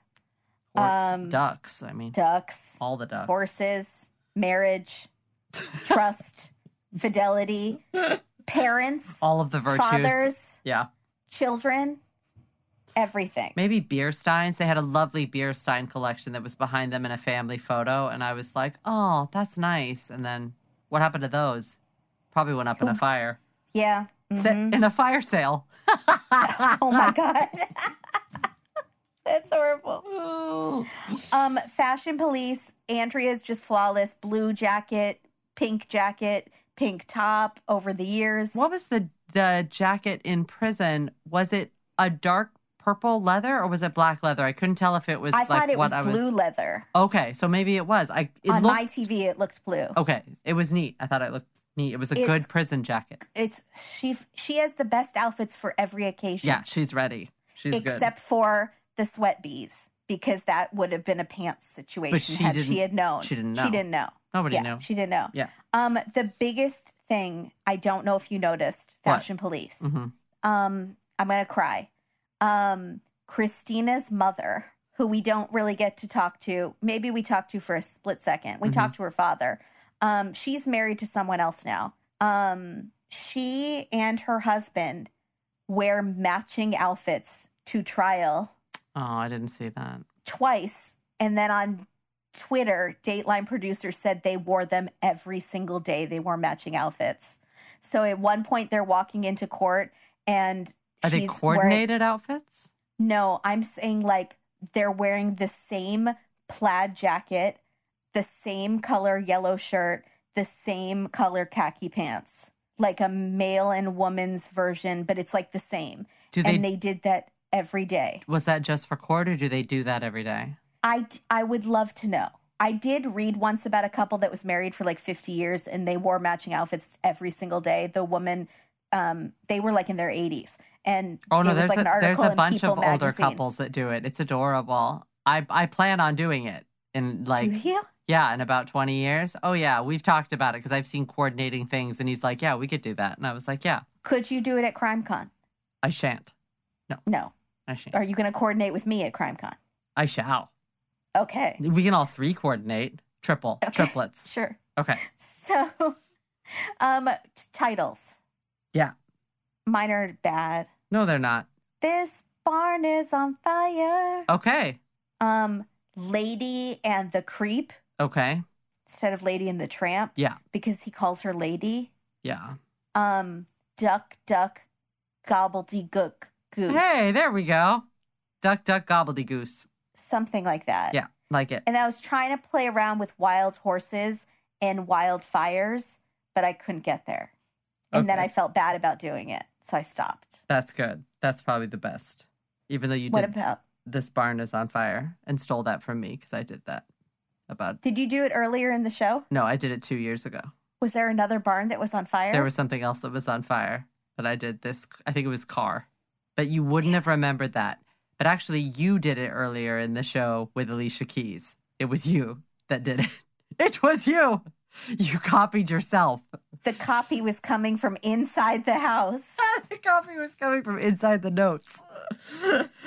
So I tried to do a policy of murder for insurance policies. Mm-hmm. I did Kill Killerson. You're welcome. I like it. I like it a lot. And then I did one. Oh, I wanted to get somewhere with Brady evidence because of the braids.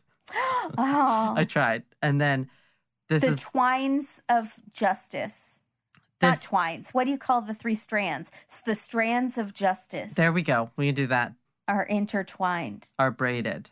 Okay, it's fine. Okay, whatever. I was trying to go with Brady. You know what Brady is, right? Brady Discovery? Yes. Okay. So here's the one that I did for you. He burns horses, doesn't he? That's like one of my favorite movies and books of all time. I know it is. I did it for you, and I was really hoping you wouldn't get there. I thought you might, and I was like, oh, she's going to get it. She's going to get it, and you didn't get it. I got it. I got you. No one has any idea what we're talking about. No, if you don't know what They Shoot Horses, Don't They is, now you know. That's what it's a movie with Jane Fonda and Michael Sarrazin. And it's terribly sad. It's incredibly depressing. He is so handsome in that movie. He is. And I read the book too, and I used to have the movie on tape. I don't know why. It is the saddest movie ever. You had me watch it. I liked it. Yeah. It's a good movie. But it's anyways. It's a really good movie. I knew I would get you. I was so glad. I thought you might think of it. No, I didn't. Yes. Well done. Okay. Thank you, everybody. Thank you for following us on Wait, no Twitter? Oh, I'm sorry. I totally forgot. That's all I care about. I was just going to wrap up. Sweet Lord. Okay. Samantha Ronnie said, didn't Cindy get her blood tested when she didn't feel well, like for arsenic? And I was like, mind blown. Snap. I didn't even consider that. Who said that? Samantha Ronnie. Samantha _ Ronnie. Oh, speaking of Samantha, do you think it's like Sam Ronnie? No, thank you. Shout out to Samantha from Project Runway. Samantha Ray. Thank you so much for my lipstick. I love it. I got a little present and I got very excited. Thank you. It's gorgeous. And watch her on Hulu, Project Runway season 16. Season 16 with the twins. Yeah. You're not ready. Yeah. Just get ready to be angry, not at Samantha. No, Samantha's delightful. There's other people that are going to make you angry, and you'll see why. Okay, I'm not going to spoil it. She designed a lipstick for you. She designed it? Yes. Did you think it was just a random I lipstick? thought it was just a lipstick. She wrote me 6 months ago and was like, I'm going to design a lipstick for Katie. That is stunning. I'm going to start crying. She's awesome. Oh, my God. Oh, my God. I did say you're going to get a gift at this event. I did, and I got a lipstick, but I didn't know she designed it. It's sweet enough that it's the lipstick. It's like crazy sweet that she designed it. Now I'm upset and I'm sweating. Oh, that's very sweet. Okay. Go ahead.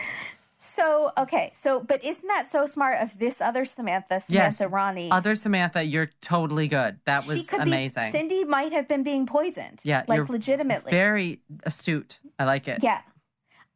She also said, you know who makes a nice couple? Cindy and Carl's brother. I thought that too. I liked Carl. I gave him MVP. I really thought that he was the good brother. I was like, there's the bad brother and the good brother. Mike's got all the good genes. Some people thought he was smiling too much during sad times, but I think he's a nice guy. I think that's his nature. Yeah. I'm all right with him. Jeff Modzalewski. Hi, Jeff. Nailed it. Jake from State Farm is probably sick of cutting Carl's checks. Khakis. Yeah.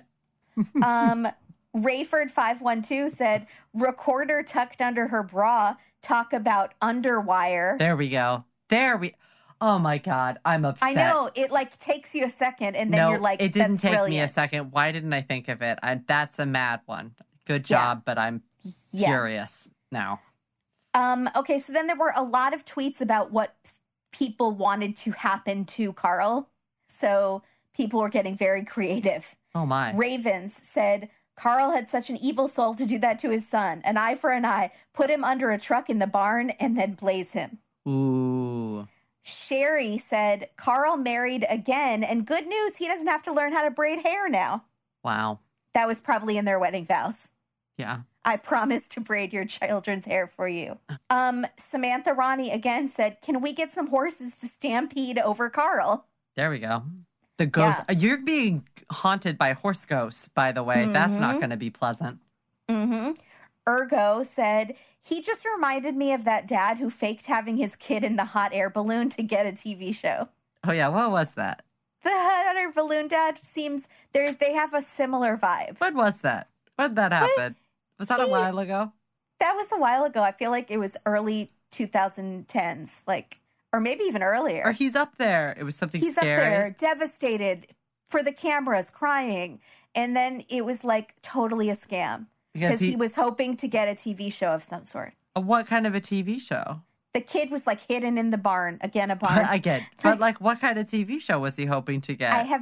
They did a lot of videos for YouTube of I want to say weather chasing, those storm chasers. Oh, yeah. I feel like they did experiments on their channel, weather sciencey stuff. So maybe I don't like that.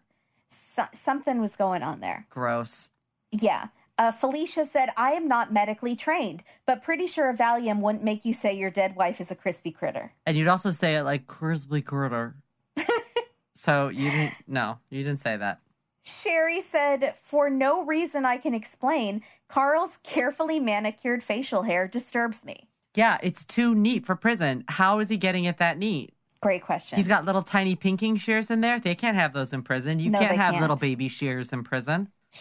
His lawyers snuck him, just did it in the hallway, and they left the hair all over. They didn't sweep it up or anything. I'm wondering if he said, I'll go on Dateline if I can I want a barber. I want a barber before, and they had the barber in there with the brush. The brush, yeah, and the straight razor. Oh, yeah. And then he made the comment about, you could just cut my neck right now, couldn't you, Charlie?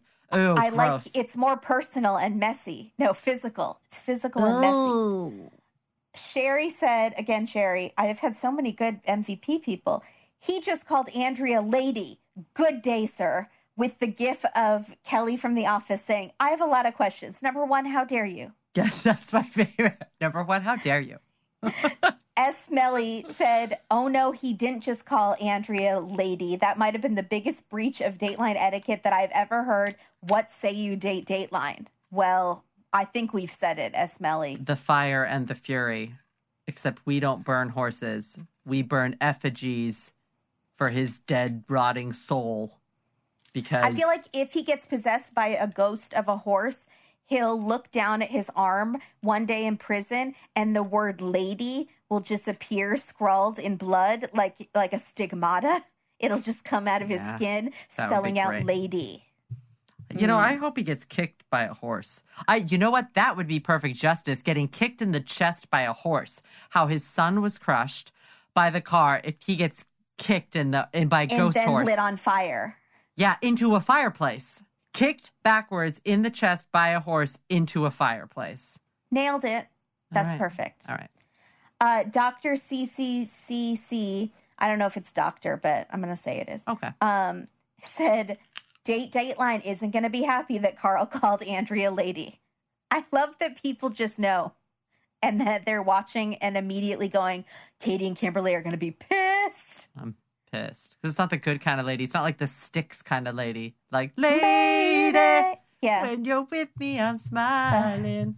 Lindsay Bunnell said, a duck farmer appearing on the Food Network Canada. What a hotshot. I get why the fame was getting to his head. M is for Mitten, said Carl Carlson, what a monster. They should cover him in breadcrumbs and allow his ducks to attack him. Oh my God, that's funny. I told you people are like coming up with torture devices. What sound does a duck make? You do the duck all the time. No, the but Donald that's duck. Donald Duck. But like, what sound does a real duck make when it comes at you? Quack, quack. I don't Is that know. a goose? That's the loud one. Oh, that's a goose. That's that might a goose. be a duck too. That sounded a little ducky. A goose is bigger, has a longer neck, and is much more vicious because one attacked my brother once. So everyone, follow us on Twitter and Instagram and Facebook. There are many of you that listen but don't follow, and maybe you're not on social media, but maybe you are, and you just haven't followed us, and we have really fun times. Subscribe and leave us a review on Apple Podcasts, please, and write something, and it really helps us out. And if you become a member of our Patreon community, you can help us produce these episodes every week that everyone gets to enjoy, and we cannot thank you enough and for you all can your also support. hear our mini series that's happening now on 90 Day Fiancé. If you're into that show, that is available on Patreon. Also, if you decide to come to CrimeCon this year, consider using our code to purchase your ticket, which is Dateline 20. Date 2020. Yes. Our code is Date 2020 for 10% off your ticket. Correct. And it also helps us out a lot. So come to Florida, or if you live in Florida, just pop by for the day or for the weekend. Come to Orlando. You can come alone. You're not supposed to watch alone, but you can come alone to CrimeCon because there'll be lots of listeners for you to hang out with, and it'll be really fun. Absolutely. So thank you, and don't watch alone. Watch with all your ducks in a row. Whoa! I like it. We Thanks. hadn't used it yet. I know. Nailed it. Yes, but stay away from barns. I'm just going to say... Maybe think twice. Don't watch it in a barn or with a radio nearby, because apparently they are explosive. Oh my gosh, that's the worst thing. Spark. Bye, everybody. Old Sparky. I also took the time to look up which characters on the children's game Guess Who that he resembled, and I found that he is a mix of David, Philip, and Richard, i.e. Richard Richardson, Philip Phillipson, and David Davidson. David, Philip, Richard. Well, you're just going to have to look up a Guess Who game, like on eBay or something. Richard. You see it? I don't see Philip at all. I see Richard for sure. And I see, you don't think Robert? Okay. Maybe Robert. Okay, interesting. I see this. I like that too. Let's do this in the future. Although this could get real difficult. I actually did a side-by-side of somebody. Maybe we should put this on the website. Yeah. Although there's a lot of white people in here. We need some more diversity in Guess Who. Is there a more diverse version of Guess Who? There's newer, but it's not the one that we were raised on with new people. And then I don't know them. Okay, well, apologies. This is unfortunate. All right, go ahead. It is, unfortunately a little bit... white-leaning. white leaning. Hashtag guess who's so white. Are you okay there? You know when they do hashtag Oscars so white? Hashtag guess who's not woke. So, okay. I really like that game. I want to play it again. It's just a matching game, isn't it? No. It's not a memory game? No. You're sitting with the people facing you, and the person has to guess. You have to go, do they have glasses? And then the person says yes or no, and then you mark down the people who don't have glasses. It's going to be over in 10 seconds.